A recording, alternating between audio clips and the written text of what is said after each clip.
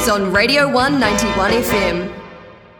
Tēnā koutou e tēnei ahi. This is the news on Radio 1 Te Reo Irirangi Kotai for Friday, the 30th of April. Ko sanaina tēnei. Student flat prices on Castle and Leith Street are going up anywhere between $5 to $10 per person per week for 2022. The housing stock on Castle and Leith Street are infamously cold and run down. However, students consistently move to this area for the iconic student culture and the proximity to campus.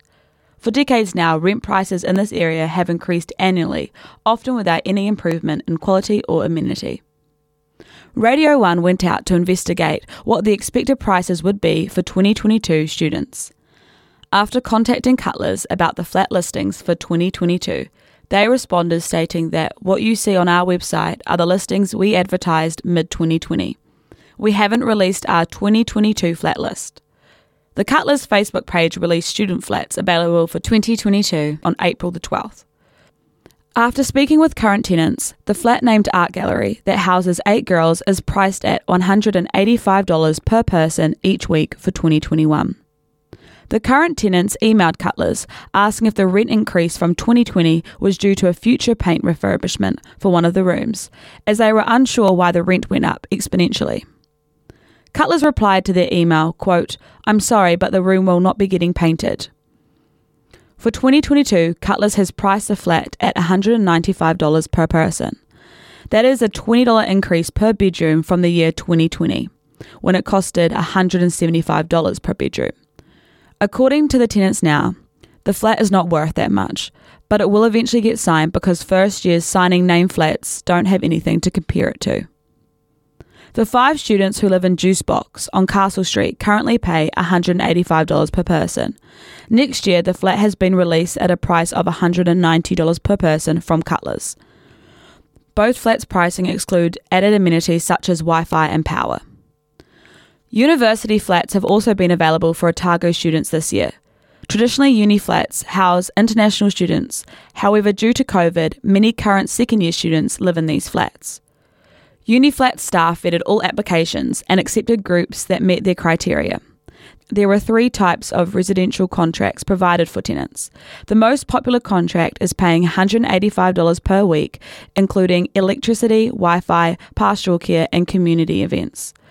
Those students who offered to act as a sub-warden for the flat pay $170. The 2022 prices are not yet confirmed. The Vice-Chancellor's Advisory Group will provide the final approval of Uniflat rental prices later this year.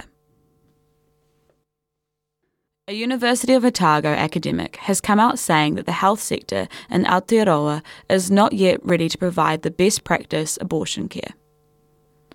Aotearoa achieved a major milestone in sexual and reproductive health and the rights for decriminalisation of abortion in 2020. However, Emma McLaren, a lecturer in the Department of Women and Children's Health, argues that abortion is still not being provided within the full extent of the law. Even though the new law states that abortion can now be done by a qualified health practitioner, there is little funding to provide specific training for this procedure. Therefore, many health practitioners conscientiously object because they feel less competent. Emma believes that changes need to be made to the 2020 Abortion Legislation Act so that the process is simplified. One of the ways to provide the best healthcare to patients is to place first trimester abortion care within the primary care sector. Another would be to train health practitioners to provide safe abortion care in the community. Yet without adequate funding for primary care workers, there will be no incentive to undertake training, so access to safe abortion care will not be improved, she says. The World Health Organization advocates for the shift of sharing abortion care from specialist providers to mid-level providers, such as registered nurses, nurse practitioners, and midwives. This would increase the public's access to abortions and reduce the burden of abortion cost on the healthcare system overall. Emma hopes in future that abortion is not stigmatised and a pregnant person can choose to have an abortion without the fear of judgment. Abortion care will be provided and facilitated no differently to a patient who has miscarried, has depression or a heart condition. Emma McLaren's opinion piece is published in yesterday's New Zealand Medical Journal. The University of Otago has quietly opened a new multi-million-dollar animal testing centre, known as the Eccles Building, critic Te Arohi reports. The new building has sparked debates between animal activists and students involved in the animal experiments. Students argue that there are no viable scientific alternatives that currently exist and that they are fully committed to the animals' health and well-being. One student, Martin, talked to the critic, stating that he never intended to one day be working on animal testing, but one opportunity turned into another. He says that it never sat right with him, and he tries not to think about it for too long. Martin does believe that all staff and students adore the animals and put in so much time and effort into caring for them. The Uni's Deputy Vice-Chancellor, Research and Enterprise, Professor Richard Blakey, says when students sign up to the course which involve animal experimentation, that part of the course is clearly identified and information available to students. Lily Marsh, the Vice President of the New Zealand Animal Law Society, said that despite recent strengthening of legalisation around animal experimentation, this is, quote, not nearly enough action to protect animals. She believes that there are many alternatives available to teaching and research that do not involve unnecessary experimentation on animals. The Radio 1 91 FM weather. Today in Ōtepoti, there will be periods of rain developing this morning, followed by the odd shower, fine breaks increasing from the afternoon. There will be a high of 15 degrees and a low of 7 degrees.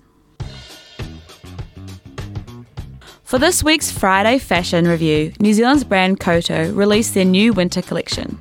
Koto, founded by Gosha Piontek in 2007, is a brand committed to sustainable fabrics, ethical manufacturing, and being environmentally conscientious with their processes. I personally love their simple yet unique designs that make any outfit look sophisticated. They have just released the most vibrant, evergreen wide-leg culottes, made from organic cotton poplin. They give the illusion of a maxi skirt with the benefit of trousers. The culottes can easily be paired with a long sleeve t-shirt or cardigan. But if you're a student like me, I suggest investing in the thermal underlayer. It will keep you warm without ruining your style. And that is this week's fashion report. I hope you all have a wonderful weekend and we'll see you back here on Monday.